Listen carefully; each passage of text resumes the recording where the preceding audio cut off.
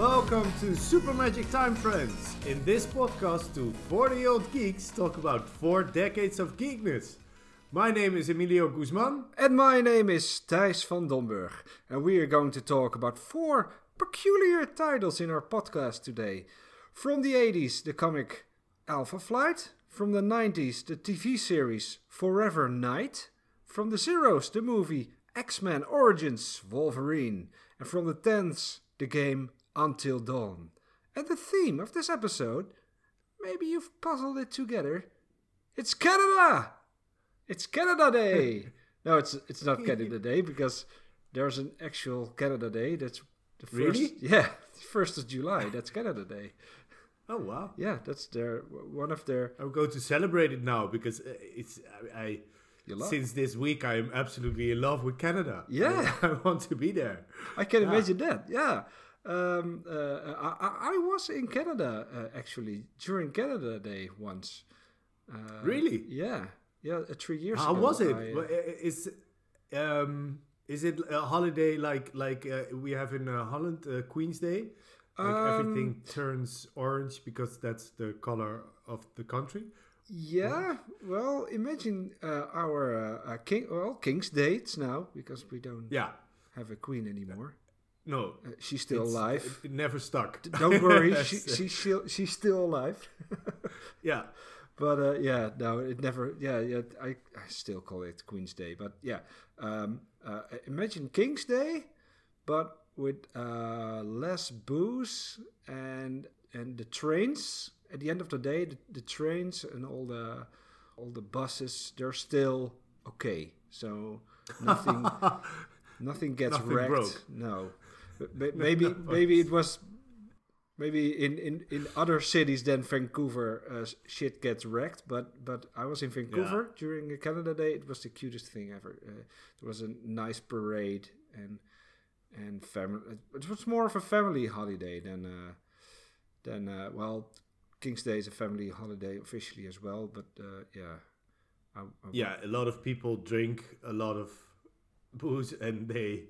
And there always ends up being a few riots, just for fun. So I loved Canada Day, and I already was in love with Canada. I can't wait to go there again. Have you ever been to Canada? No, right? never. No. Oh man, you should. Yeah. I truly should, and it's on my list of places I want to visit. But it's just such a long way from here, and it's like I actually don't know if I ever going to make it to Canada, to be honest.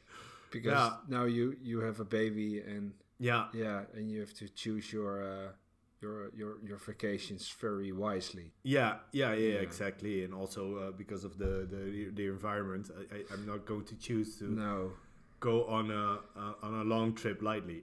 No, that's. But Canada is it like you visited? Is it as wholesome as everybody always says? Like you can leave the door open. Or is that a bit of a farce? Of course it's a bit of a cliche. That's not really true. There's a lot of stuff wrong with Canada because there's a lot of stuff wrong with every country on earth. Yeah. But we're going to talk about it very soon during our first title discussion. But the crime rates in Canada are radically lower than those in the United States, which is So, but I've never lived there, so I did. No. When you're in a hotel, you don't leave your door open. Thijs, when you're on vacation, you should make a study of it. And frankly, I'm quite disappointed that you don't. You can leave your hotel door open, but then the person who's going to clean your room is going to come and close it again because it's a bit weird. Oh wow! So people in Canada, when you leave your door open, they clean your room. Wow! No, but that is amazing. So we did our best to choose 4 titles that weren't all Marvel titles. That was our biggest challenge this week, because it's like I said last week, half of the characters, it seems, are from Canada in Marvel Comics. Well, especially if you read a lot of X-Men comics like we do. So we could have chosen a lot of Marvel comics and movies and games. We managed to keep it at two Marvel. Yeah, but did we manage though? Yeah, well. Yeah. So Thijs, I might have said that I will never go to Canada, but we're going to visit Canada now. Yeah. Let's go to Canada. We're going to Canada. We're going to, well, specifically, Canada in 1983. Mon Dieu, Wolverine, stop fighting us. Please, mon ami, do not force us to do this. Better listen to the Frenchies, big fella. This time, for all our sakes, stay down. We are going to talk about the comic Alpha Flight, a comic that's drawn and written by John Byrne in 1983, a Marvel comic. And in our ongoing search to get a grasp of the country that is Canada, we decided to dive into Canadian superheroes. And the big question here is, does Canada even need superheroes? Because it's a much safer country than the USA, where homicide rates, there are more than twice of those in Canada. But then we're talking about the real version of Canada, which is a completely different country than the Marvel version. So, yes, I can tell you, Canadian superheroes, please. And that's where Alpha Flight comes in. And so this team, Alpha Flight, it made its debut in Uncanny X-Men number 120 by writer Chris Claremont and writer and artist John Byrne. And they were both born in the UK, but John Byrne actually grew up in Canada. And the characters were initially introduced as nothing more than Wolverine's old teammates. Just some cool-looking super people for the X-Men to tussle with. But because Wolverine became more and more popular, they kept making appearances in X-Men comics. So in 1983, Marvel decided that they deserved their own series. And, I learned of their existence from the X-Men cartoon. Did you have the same experience? In the early 90s? The same. Yeah. And I was fascinated by them. Yeah, me too. You too? You had the same? Yeah, immediately. Yeah. But the thing about it is, it's just, before that, I just experienced superheroes as an American thing. Like, they exist in America. They might be French or Canadian or whatever, but it's an American thing. Yeah. And this was the first time that I really thought, wow, that superheroes can sprout up everywhere. Every country can have its own captain whatever country. And that felt like something great, like even Holland can have. No, I think there will never be a Captain Holland. Well, I looked into this once, and there are barely any Dutch Marvel characters. Not even normal human beings in Marvel comics. It's really weird, but yeah. So I was overjoyed to finally read Alpha Flight, because I read snippets of this series. Because I have this ongoing project of reading every comic where the X-Men appear in. So if you do that, you're going to read a lot of Alpha Flight, but I didn't read the start of it, the first issues. And, oh man, I loved it. I really loved it. Crazy good. It has absolutely no right to be this good. No, especially because the creator didn't even have that much joy during the creation process. He didn't even like the characters that much, so he stepped away from the book after 3 years, I think. John Byrne, who now is sadly an old and angry man, but in the 80s he was one of the most talented creators in comics. He drew and he wrote this book, which if you just read European comics, that sounds like a normal thing, but in Marvel Comics that's really special. That barely happens. So I just wanted to introduce the members of this forgotten team, because they don't make that much appearances anymore. So their leader. So you have a bit of a grasp of this, how this team looks like. Their leader, it's by far the least interesting character of them all. He's called Guardian, or sometimes he's called Vindicator. But anyway, he can fly, he's super strong, and he's Canada's take on Captain America, right? He's the Captain America of the team. Sometimes I because he's called Guardian or Vindicator, but in my head it's just Captain Canada, right? Yeah, he even refers to himself as Captain Canada once, just as a bit of a joke. And what I know of Canada is that they're not that obsessed with patriotism as America is. And they have Canada Day, but I think America has like 15 America Days, probably. And I think that's a great thing about Canada. That I'm not huge on patriotism myself, but as a result, Captain Canada itself is not that great. Instead of the Stars and Stripes, James Hudson, because that's his real name, he has a maple leaf on his suit. That's a flag. That's Canada's flag, but it looks so dumb. And I think the fact that he doesn't have a shield in the shape of a leaf, that's a missed opportunity, right? Yeah, that would have been. Yeah, it should have been that just a red and white striped suit, and then the leaf should have been the shield. I so agree. Cool. Yeah. And maybe if you would throw it, it would just float. Gently down on somebody's head. And sometimes it would hit an enemy, but it wasn't. It's just not designed for that. No, it's just. But that's okay because it's Canada. Yeah. So if Vindicator is Alpha Flight's captain, Sasquatch is Alpha Flight's Hulk. And just like Bruce Banner, he's a scientist who experimented with gamma rays. He was even a friend of Bruce Banner in his youth. And now he has the ability to transform into a big, strong, hairy beast. But unlike the Hulk, his personality doesn't change when he transforms.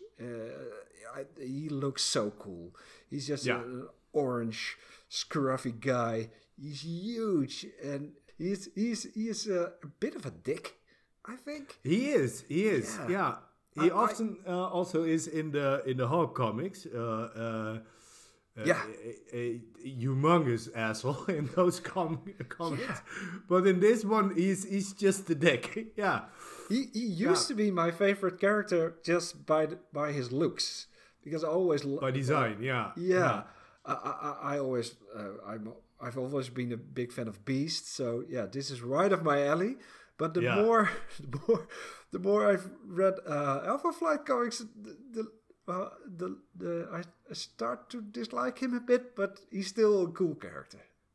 He truly is. Yeah, I wouldn't be friends with him. Let's keep it that way.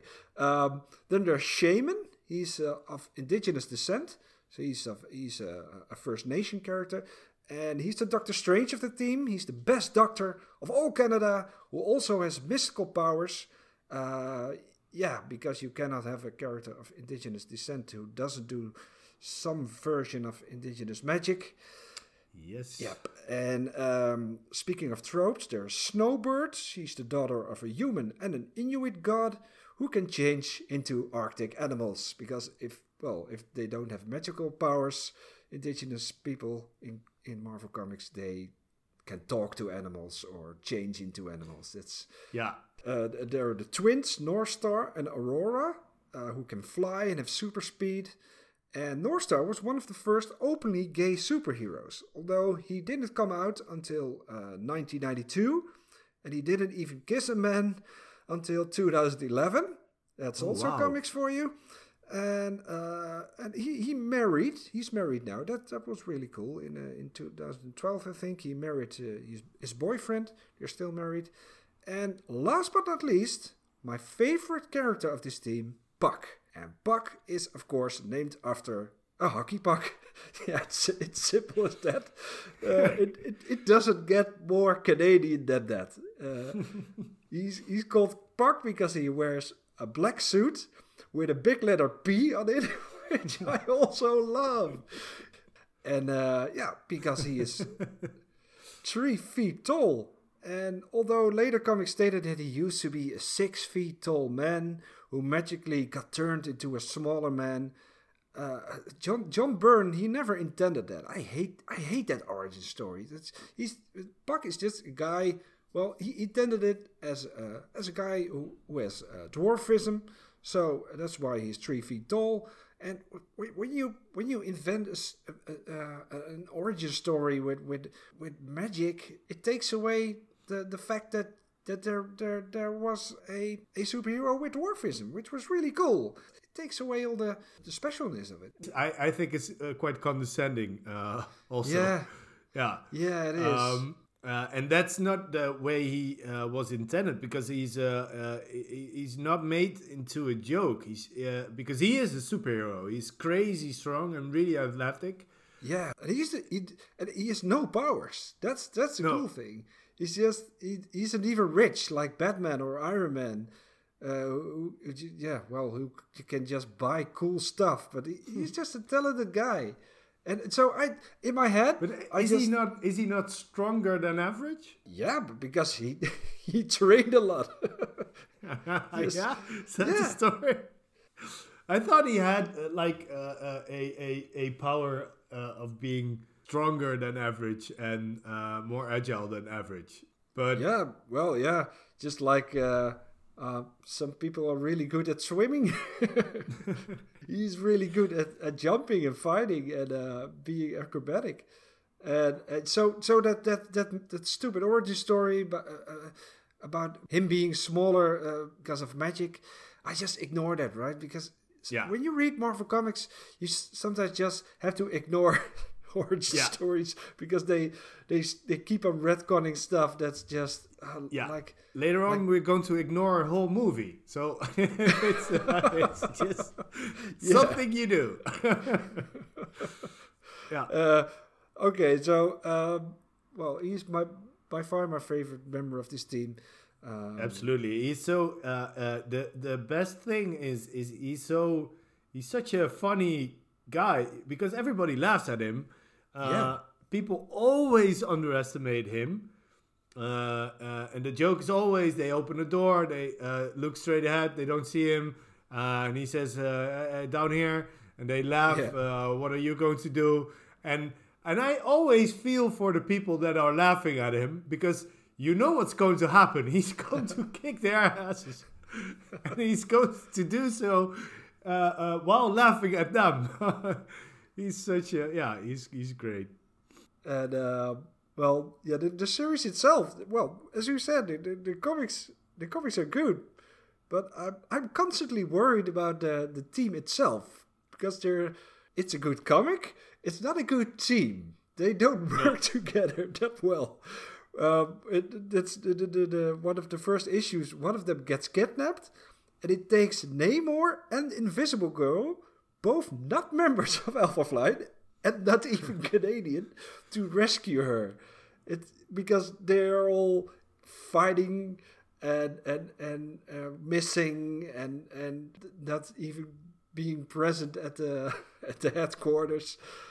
And most issues are great. It's one series I'm going to read alongside X-Men now. I'm going to read them all. That's my new mission in my busy life. You're going to have a lot of fun, because I truly think that the writing is it's also refreshing in a way, and it's crazy to to say something from 1983 is refreshing, but I feel sometimes it feels really ridiculous to relate to superheroes, but Vindicator or Guardian, he has money problems and he's just got fired and he's thinking stuff like can we make it on her salary alone? And what if we all have those thoughts, right? And he has a wife who is really involved in the team. His wife is a better character than he is, by the way. Yeah, sure. No, but we're all a bit like Vindicator, I think. Yeah, it's it's really mature writing, and sometimes I even think it's really funny. Like at one point somebody is thinking, "This beast is known to me, spoken of in legends of unspeakable evil that surrounds his very name." Nobody thinks this eloquent. There's no way this is going to be a thought. No. Just in real life, that thought would be, fuck. that would be it. Just, that is a big monster. Yeah, and the cool thing, well, the theme is Canada. You learn a lot about Canada. And they're from all over Canada. Sasquatch is from Vancouver and the twins are from Montreal. So Canada is featured a lot. That's cool because, well, usually when Canada is featured in Marvel Comics, it's usually some made-up laboratory. We're getting to that. But in this comic, because, well, the writer grew up in Canada, you actually get to see a lot of it. So if you want to see more of Canada without going to Canada, read Alpha Flight because, it might even be a cooler Canada because it's Canada with monsters. Yeah. So we're going to learn more of Canada and especially Toronto, right? Yes. Let's go back to 1992.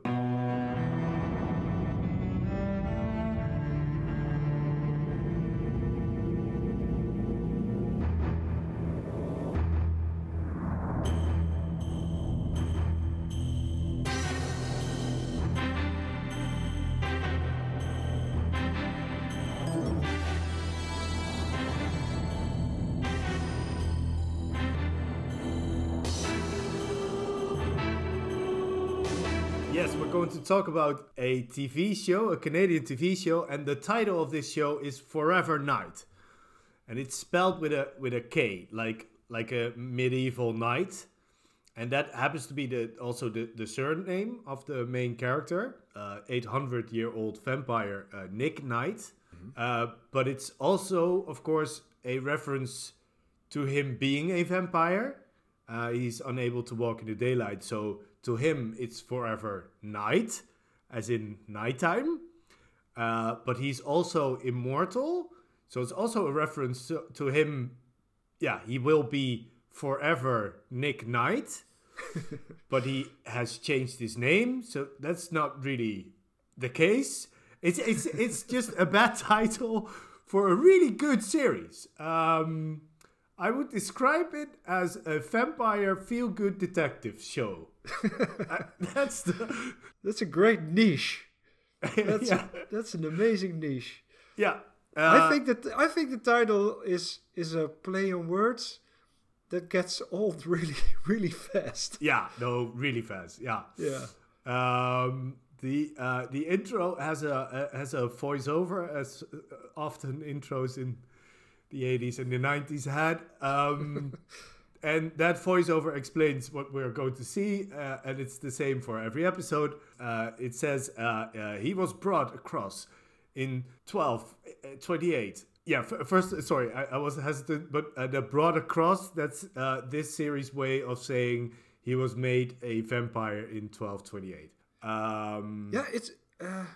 It's confusing because I first thought brought across meant he was brought across from Europe to Canada. I would call that brought across, but maybe the bringing across means he's turned into a vampire in that year, and the voiceover continues. Preyed on humans for their blood. Now he wants to be mortal again, to repay society for his sins, to emerge from his world of darkness, from his endless forever night. Night. And then night is, of course, the nighttime reference. Yeah. So, yeah, old. It's a play on words. It gets old. That gets stuffed in your face every episode you watch it. Yeah, exactly. And now he lives in Toronto, and he's a detective. Yeah, with solving and preventing murders. He is trying to absolve himself from his crimes as a vampire, which is often the story. And accidentally, he saves a lot of beautiful women that fall in love with him, because it's written by men. Truly special thing about this backstory is, in the 13th century, Nick Knight was originally born in Brabant.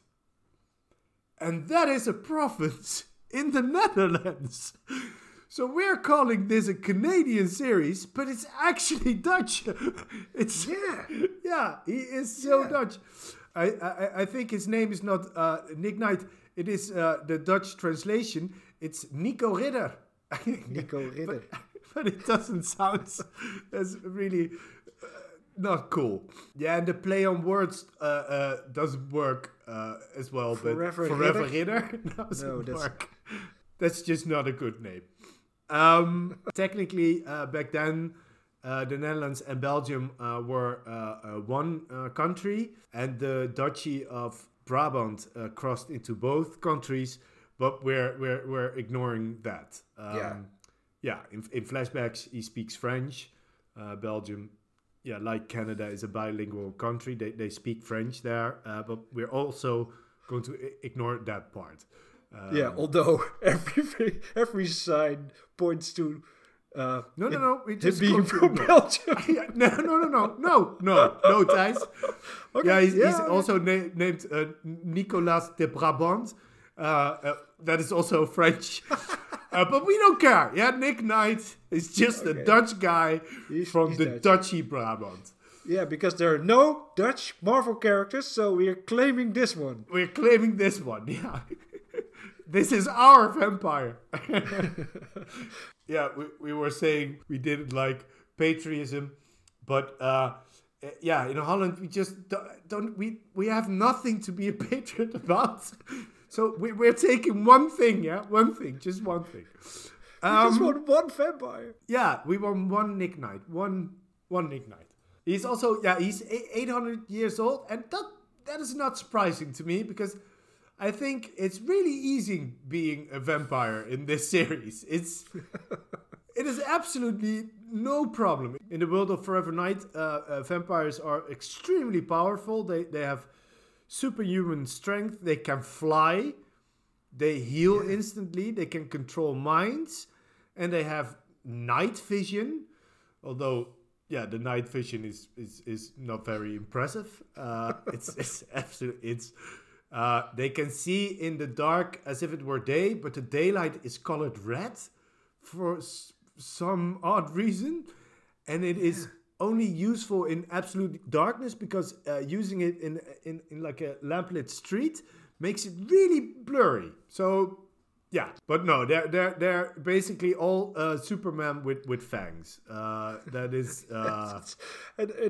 Well, if you think, wow, it's from the 90s, and they can fly, that's hard to do. Is CGI? Well, they just don't.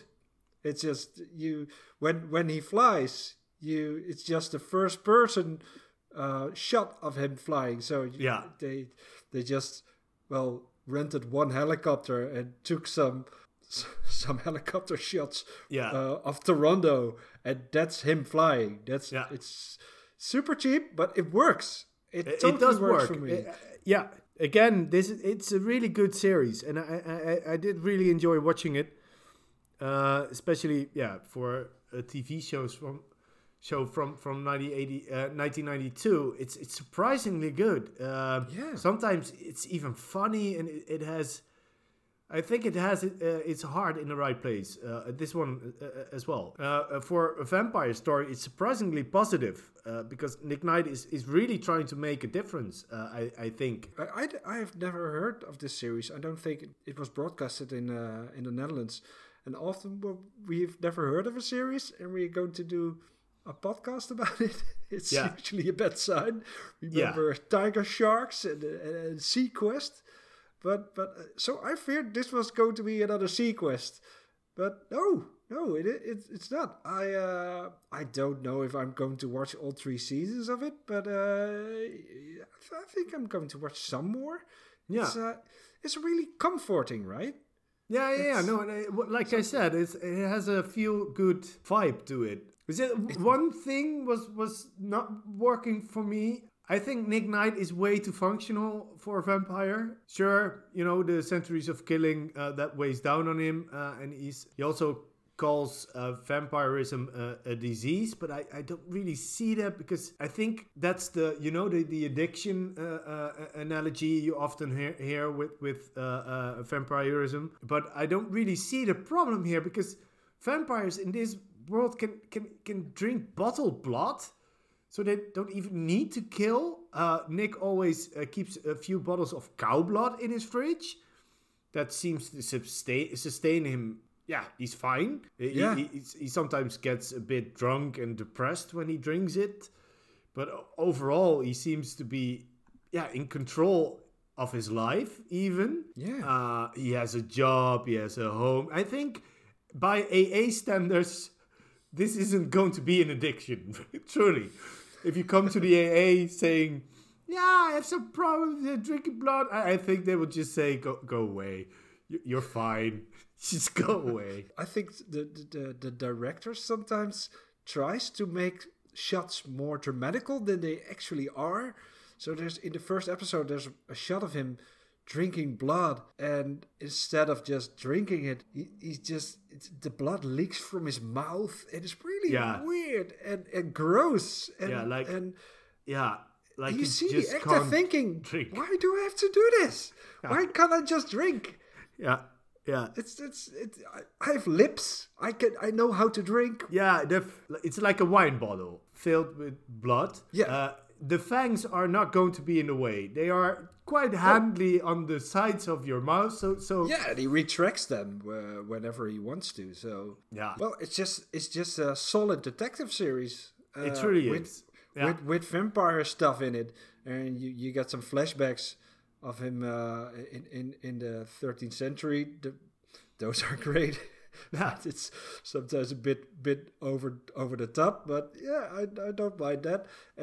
Well, it's from the early 90s, so don't expect a series from 2021 because it's not that. It's really old, but it's a comforting, nice series. But what makes it really Canadian for me is the fact that nobody suspects that there are vampires on the loose, because a lot of people are found with 2 bites in their neck. I don't believe in vampires, but when there are 5 bodies found in my city with clearly vampire bites in their necks, I agree. Although there is a reporter in the first scene of the series that suspects that there is a vampire on the loose.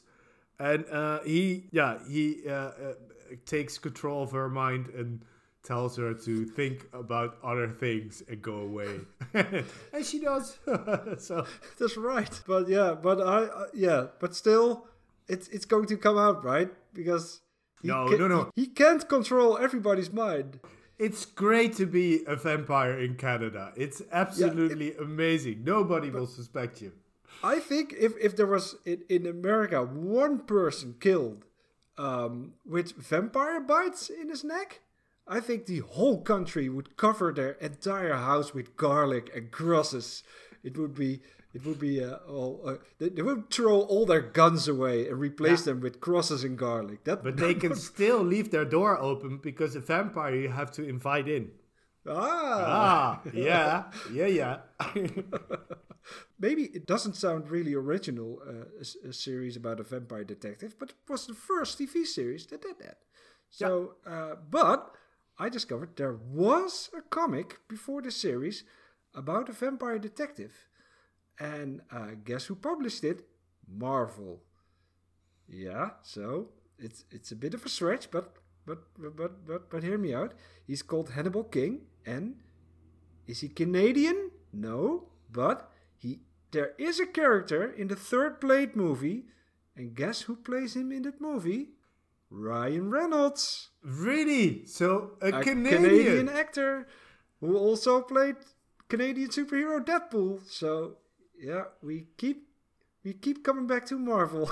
Yeah. Although this is a Marvel podcast episode. So a surprisingly well-made Canadian vampire series from the 90s. I'm going to take you to 2015 now for a Canadian video game.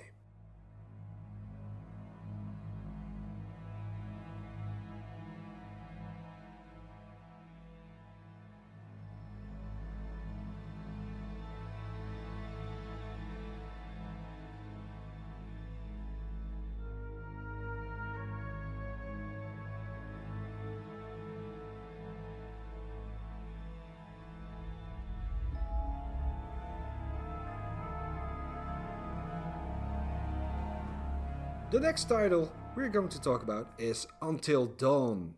And when I say Canadian video game, it isn't made in Canada. It takes place in Canada. And well, last week was the first episode without a video game in it because there were too many D&D inspired games to choose from. This week we had the nigh impossible job of choosing a video game that takes place in Canada. And again, that do not feature any Marvel characters. That was our mission.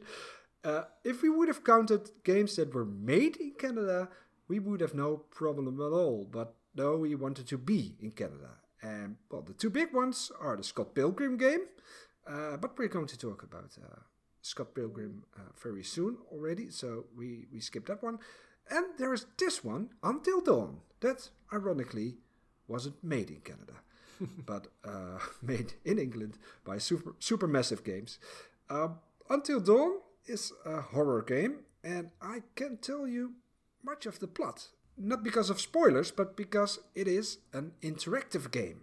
And the choices you make decide which path the story will take. So the first choice you have to make is, will you play this game or not? And if you choose not to, you'll have more time to play a different video game, or I don't know, take a walk, or do the dishes. That's all you can do during this pandemic. But if you do play Until Dawn, you'll go to Canada. And it takes place in the fictional Blackwood Mountains, where a group of teenagers visits a party in a lodge. The teenagers are your standard horror teenagers. Some of them are portrayed by pretty well-known actors like Rami Malek, the main actor, Mr. Robot. But they're all a bit flat and not that sympathetic. But for me, that was okay, because, most of them are going to die anyway. Yeah. And that all depends on how well you play this game, of course, because remember when I told you your choices decide how the plot will unfold? Playing this game too slow is regarded as a choice. So, you can fuck up pretty much with every character. So you can end up this game with maybe 2 characters alive, or you can end up with maybe 10 characters alive. So, Emilio, I can guess what you will think of this game, but tell me, this is not your kind of game. Right? I do not like this game. I even fell off. It's not the game's fault. I have to say I don't like these type of games. It's not the horror part of it because I am easily scared. But this especially during video games, right? Yeah, but this didn't scare me at all. So That's not a good sign. no, that's not a good sign. And I thought but we'll get into that later. I think the writing is okay, but well, it's okay, but I don't think it's really good. And I just hate the way the teenagers speak. It just annoys the heck out of me. It using words like bruh and boom and see ya. It just, oh man, it annoys me so much that I just want all of them to die. It's just not teenagers in real life, but these teenagers. Yeah, but it doesn't work if you're not invested in. No. There was just maybe one or two of the group that Yeah, Sam, the girl with the hat. I don't remember them. They're not. I don't. It didn't. Sometimes that happens with a video game. I heard a lot of good things about this, and it just didn't work for me. Don't let me poop on your parade. Because you really enjoyed, right? Yeah, I did. But I must say, I do agree with a lot of stuff you just said. Again, I don't like any of these characters. They're just stupid teenagers. Yeah. But that's perfect for me, because if I get too attached to characters in a game like this, I get really sad when they're dying and I want to start over. Because, well, you can cheat if you want. You can just when something goes wrong, close your game and start it again. So you.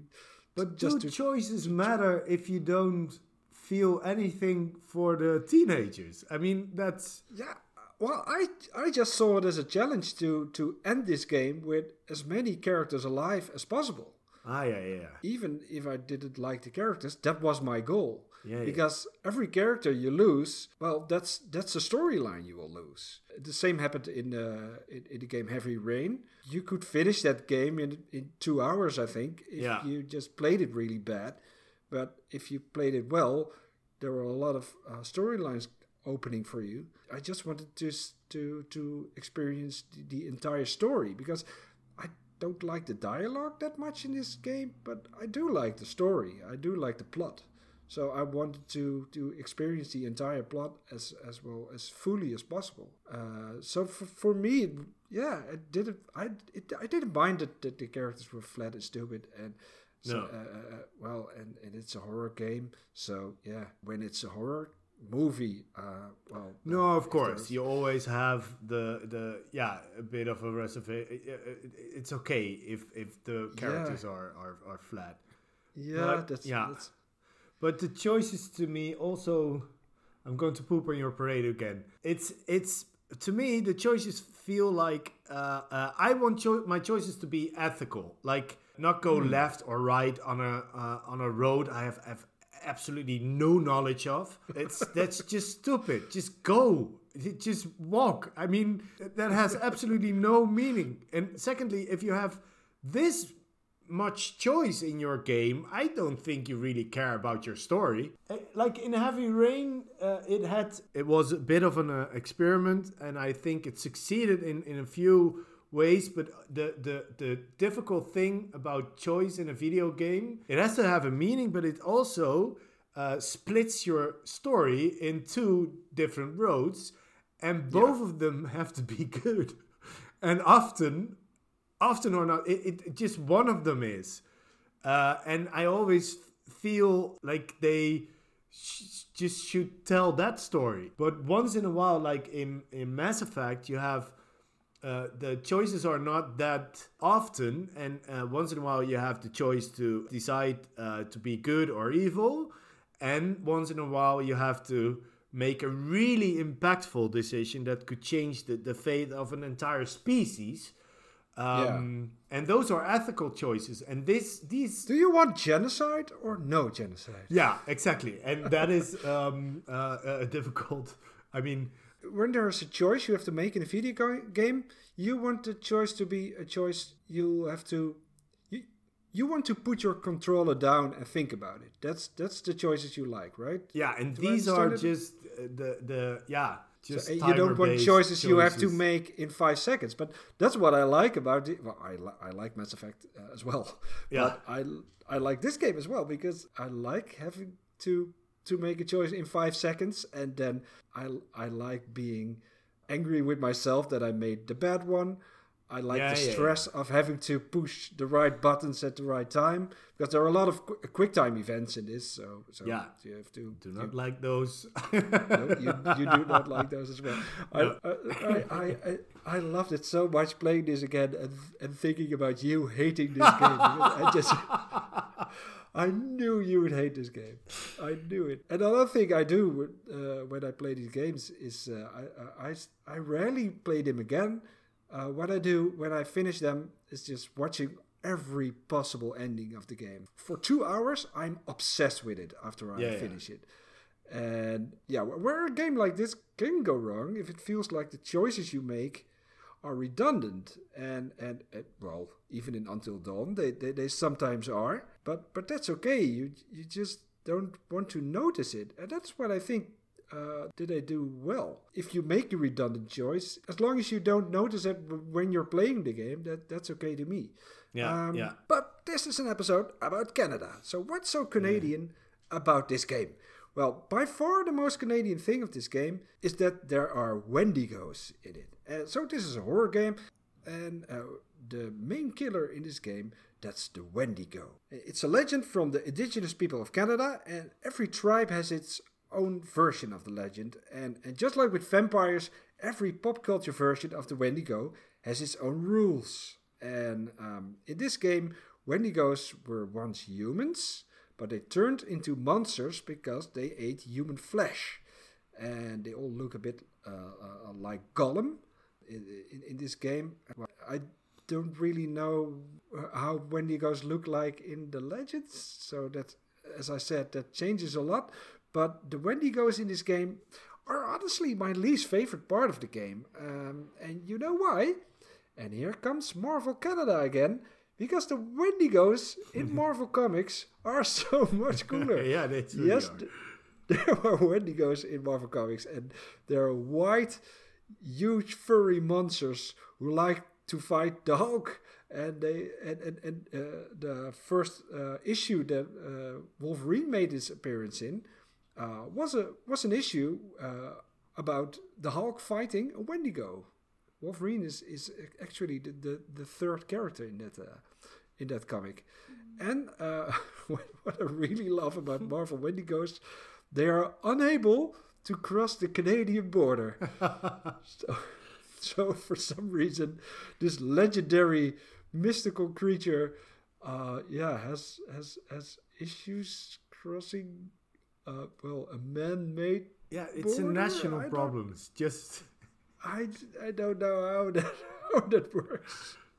But yeah, so if you're in Canada, when you go to Canada, Emilio, Yeah. you said you might never go to Canada, but when you do, remember one thing: do not eat human flesh, no. because even in the Until Dawn, it's in the Until Dawn universe, it's in the Marvel universe, maybe it's in our universe as well.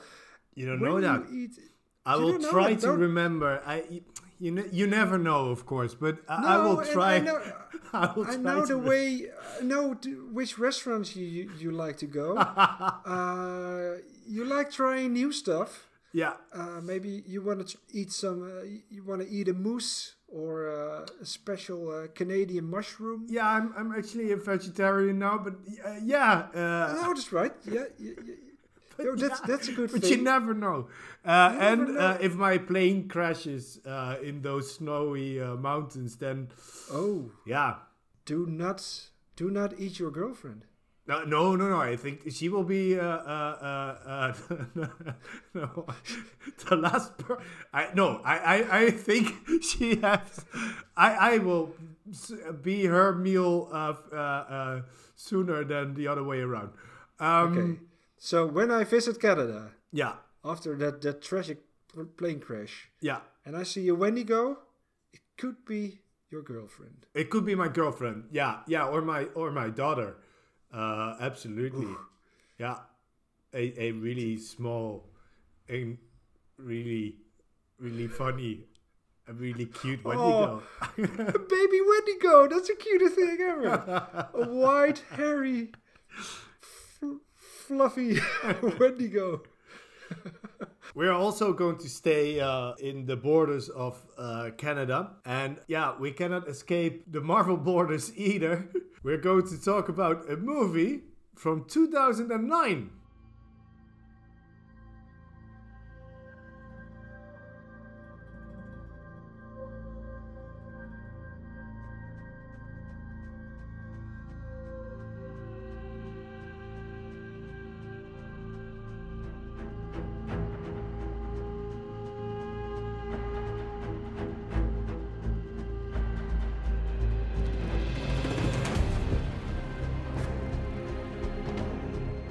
This is a little scene I would like to call watching X-Men Origin Wolverine for the first time. The movie begins. We're in Canada. The year is 1845. We see a boy called James and he is lying sick in his bed. His father tends to him. Whoa, this is looking a lot like the Origin comic. Is this movie actually going to be good? There's another boy. He's really annoying, but okay. Don't mind him, because suddenly someone is pounding on the door. From his bedroom, James hears his father fighting with another man, and then a gun is fired. When he runs over to the door, he sees that the groundskeeper Thomas Logan has killed his father. James is beside himself with rage, and suddenly he starts growing giant claws from between his knuckles, screaming, okay, this was some really bad acting, but it's a little boy, it's the director's fault. The grown-ups are probably going to do better. Be positive, Emilio. Just stick with it. James runs away, but the other boy runs after him. He says they are brothers now and they have to stick together.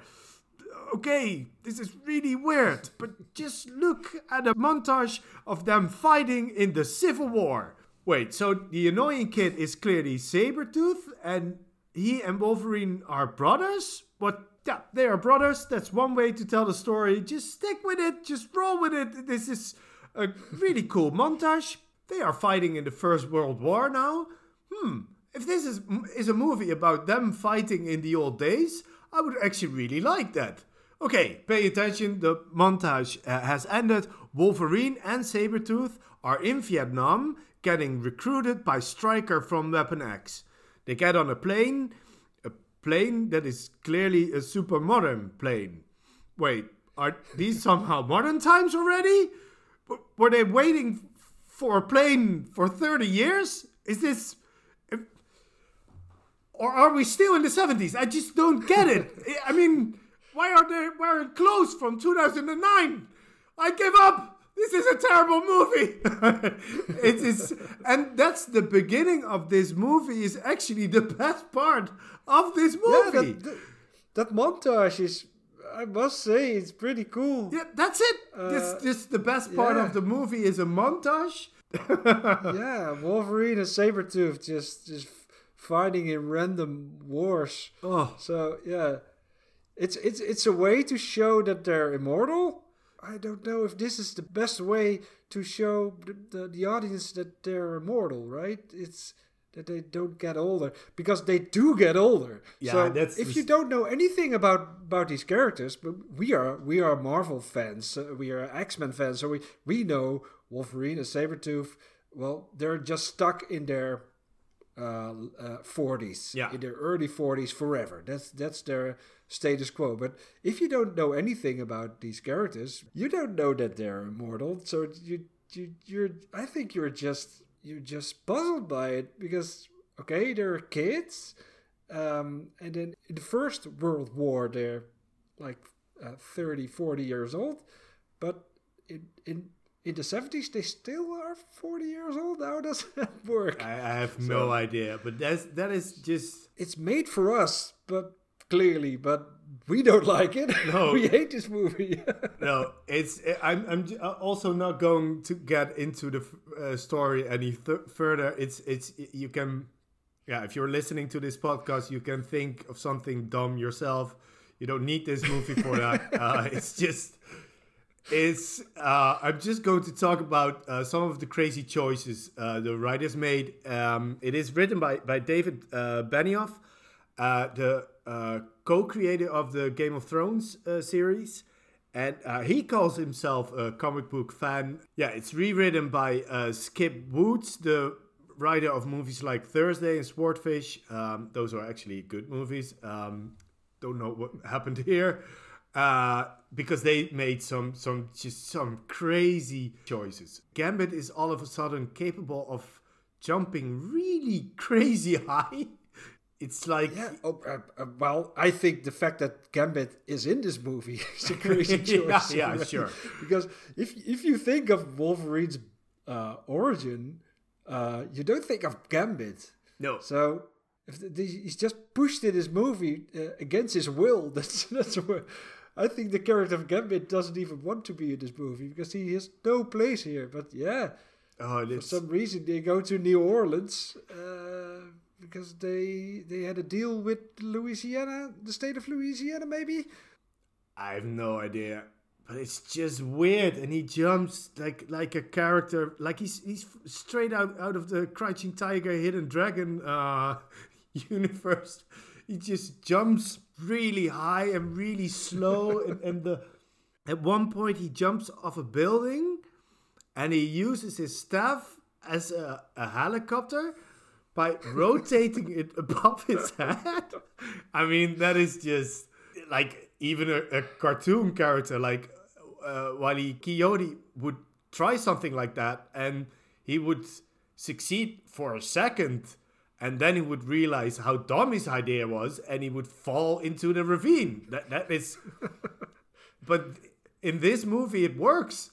They just made up powers for a character that already has a great power. Yeah, Gambit's power is he can charge objects and he can throw them and they explode. Well, he does that in this movie. He just like Puck, he is an athletic guy. He can jump slightly higher than normal people. Yeah, he has he can fly with his stuff. No, he has the power to store some of his energy, so he can jump a bit higher, but not like a 7-story building higher. That is just crazy. Yeah. You know, I love what I love about the X-Men universe is that there are 300 X-Men. And you can use them all in comics. I love a panel in the current X-Men comics when there are 100 characters stuffed in one page. I love that, but when you do that in a movie, they all feel redundant. Yeah. And they just keep on throwing new characters at you. Yeah, for example, Stryker abducts a lot of mutants, among others, Cyclops, for example, to use their powers to create a pool of powers. To create Deadpool. So, yeah. Deadpool is apparently on Deathstroke. That's why he's called Deadpool. He isn't called Deadpool because he's a mix of a pool of X-Men genes. It's so funny. It's so dumb. Yeah, and you don't need that. Another thing, I mean, the writing in this movie is so bad. When the mutants flee the secret Weapon X facility, all of a sudden, although Cyclops is blindfolded, he knows the way. And it's not explained why, but he has something like a sixth sense or something. He's like, he has the power to know the way. It's so stupid to have him have the power of navigation. It's But and we're X-Men fans, we're comic fans, so we know a lot about this stuff. So when this movie ignores basically all common sense from the comics, but they even mess things up within the X-Men movie universe. That's the weirdest thing. No, but as we have seen in the beginning of this movie, time is of absolutely no meaning in this movie. No. Because it is the 70s and they are all wearing clothes from 2009. It's just crazy. It's it's annoyingly crazy because it's lazy. It predicted what they were going to do with the X-Men movie universe after this, because they kept on doing this, because the next X-Men movie was X-Men First Class that took place in the 60s. The movie after that was a movie in the 70s, which totally ignored this movie, by the way. Yeah. And the movie after that was in the 80s, and then there's a movie in the 90s. They're all with the same characters who don't get older for some reason. So in those 40 years, James McAvoy still looks like James McAvoy when he's playing Charles Xavier. Why did they hate their own timeline so much? That's what I keep wondering. Yeah. Why did... And there's all these characters that pop up twice. Here's Emma Frost, who 2 years later would appear in another X-Men movie, played by a totally different actress. She has totally different powers. Yeah, you have to plan for characters to show up. Otherwise, you get this awful mess. the best example is of course Deadpool. Yeah. I was trying not to talk about that because it's of course everybody has already but it's a bit of a cliche. Well, it's even in Deadpool 2. They even visit this scene in the movie is visited by the Deadpool from Deadpool 2. Yeah, which is one of the funniest thing ever.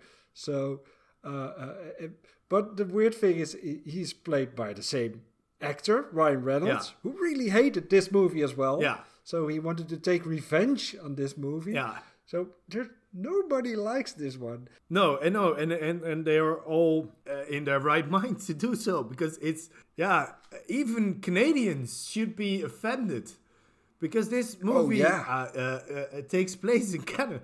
But the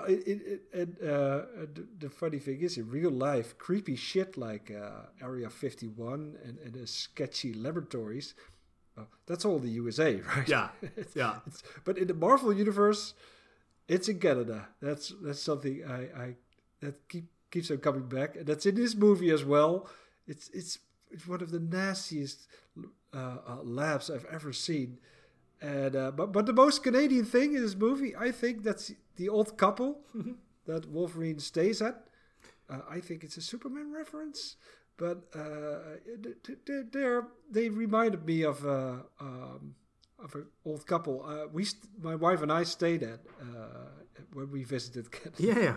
So for some reason I like that scene. And they even let you in, even though you were naked in their barn. Was that?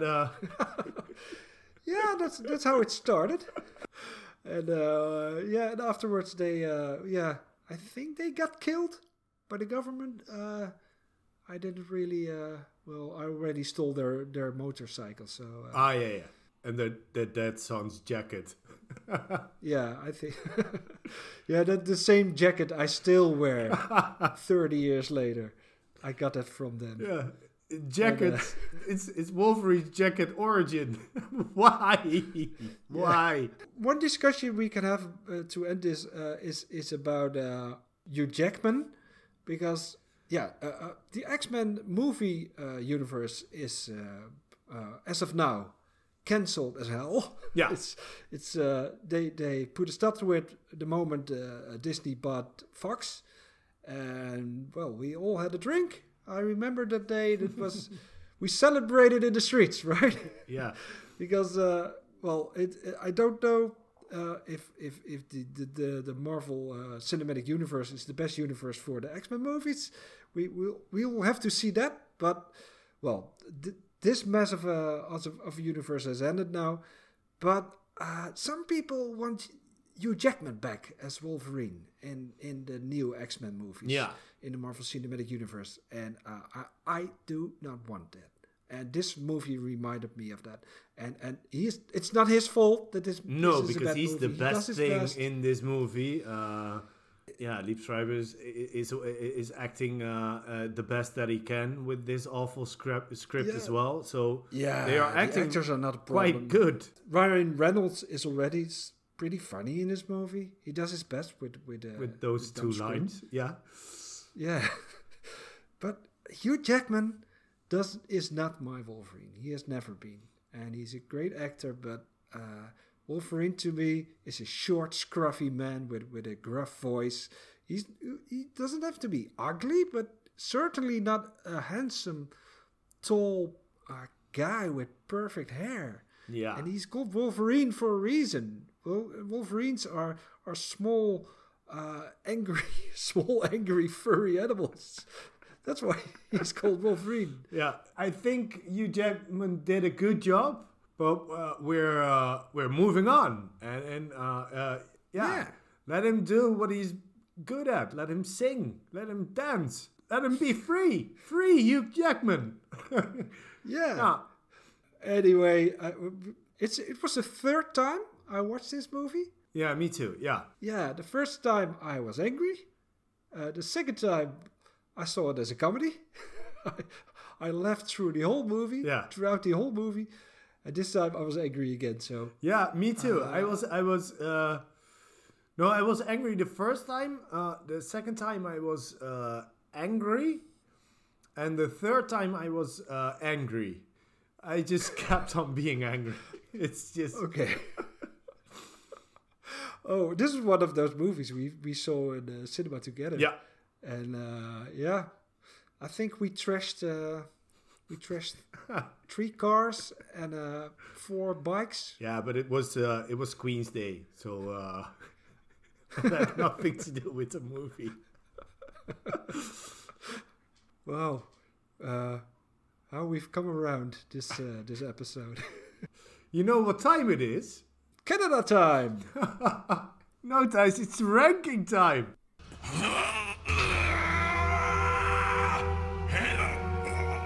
Let me up, or I'll rearrange your windpipe. We started with Alpha Flight, and it's a surprisingly good comic about a team that is forgotten now.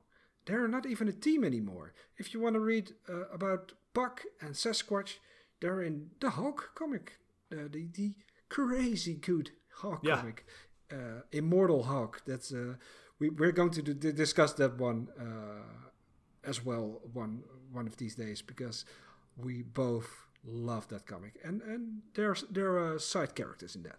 But we're the comic Alpha Flight from the 80s. We have ranked it on the 18th spot, just below Raiders of the Lost Ark and slightly above The Tick, the TV series from 2016. So yeah, we can recommend it because of the great writing, the great art. John Byrne wasn't just a great writer. Truly, yeah. He was also an amazing artist, one of the best artists from 80s comics, I think. So yeah, go read that. It's on Marvel Unlimited. So if you have that subscription, you have no right to skip this comic. Forever Night is the next title that we discussed. It is really good, but this list is also, if we would recommend it. Therefore, it's placed a little bit lower because it's hard to recommend. It takes some time to get into it. It's really slow. It is really slow. It is, yeah.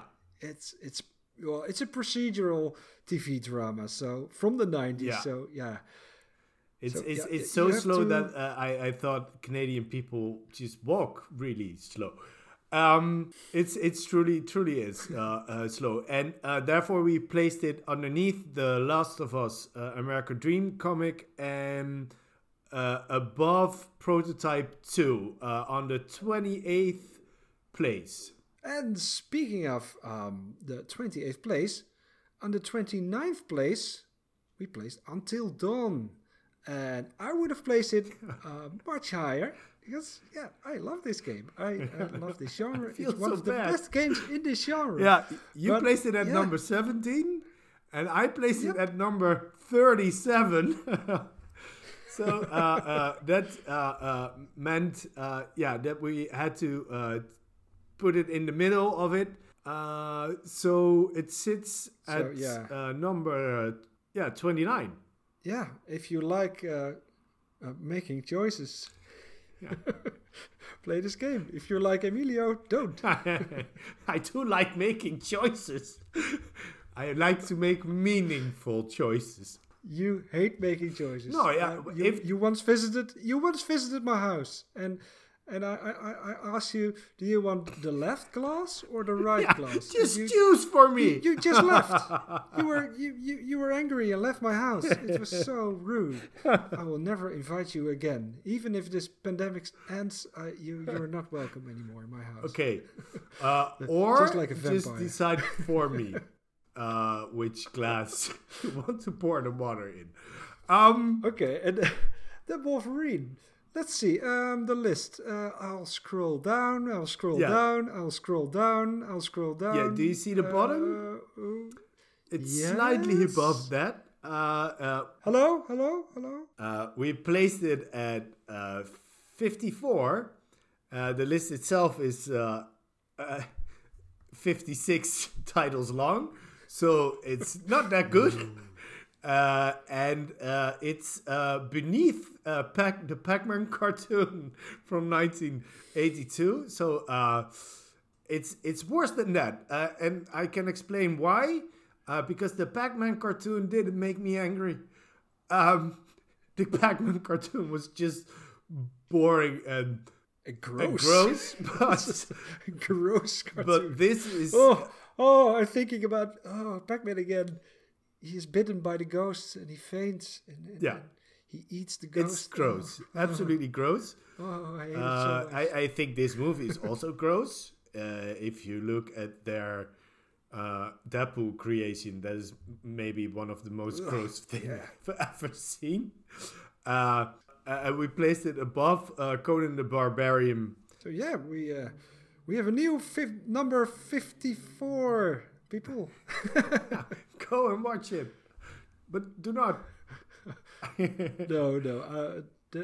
Just don't watch it. We've watched it 3 times. That's enough for the rest of the world. Yeah, I truly think it's much more than that movie deserves. Yeah. It took a big chunk of my life already.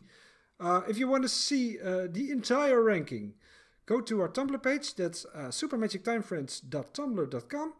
Do you disagree with our Wolverine ranking? I don't think you do. But if you do, or if you have another question or suggestion, send us an email at supermagictimefriends@gmail.com. Leave us a rating if you like our show. So, Emilio, what is our next theme? Our next theme will be A Day at the Beach. Ooh. Yeah. We're going to, summer is in the air. Yeah, we're going to do some tanning. So, no titles next week. Just lying on the beach. No. It's No. We have great titles. We have great titles, and they all surprising titles, I can say. Yeah, and they all revolve around our theme of going to the beach. We're going to have such a good time. Yeah, it's going to be a sunny episode. And this was it for this week. We're going to say bye-bye, Canada. And we hope that you... we love you, Canada. We love you. Bye. Don't eat human meat. And we'll hope that you tune in next week. And in the meantime, we wish you a super magical time. Bye, friends. Bye, friends.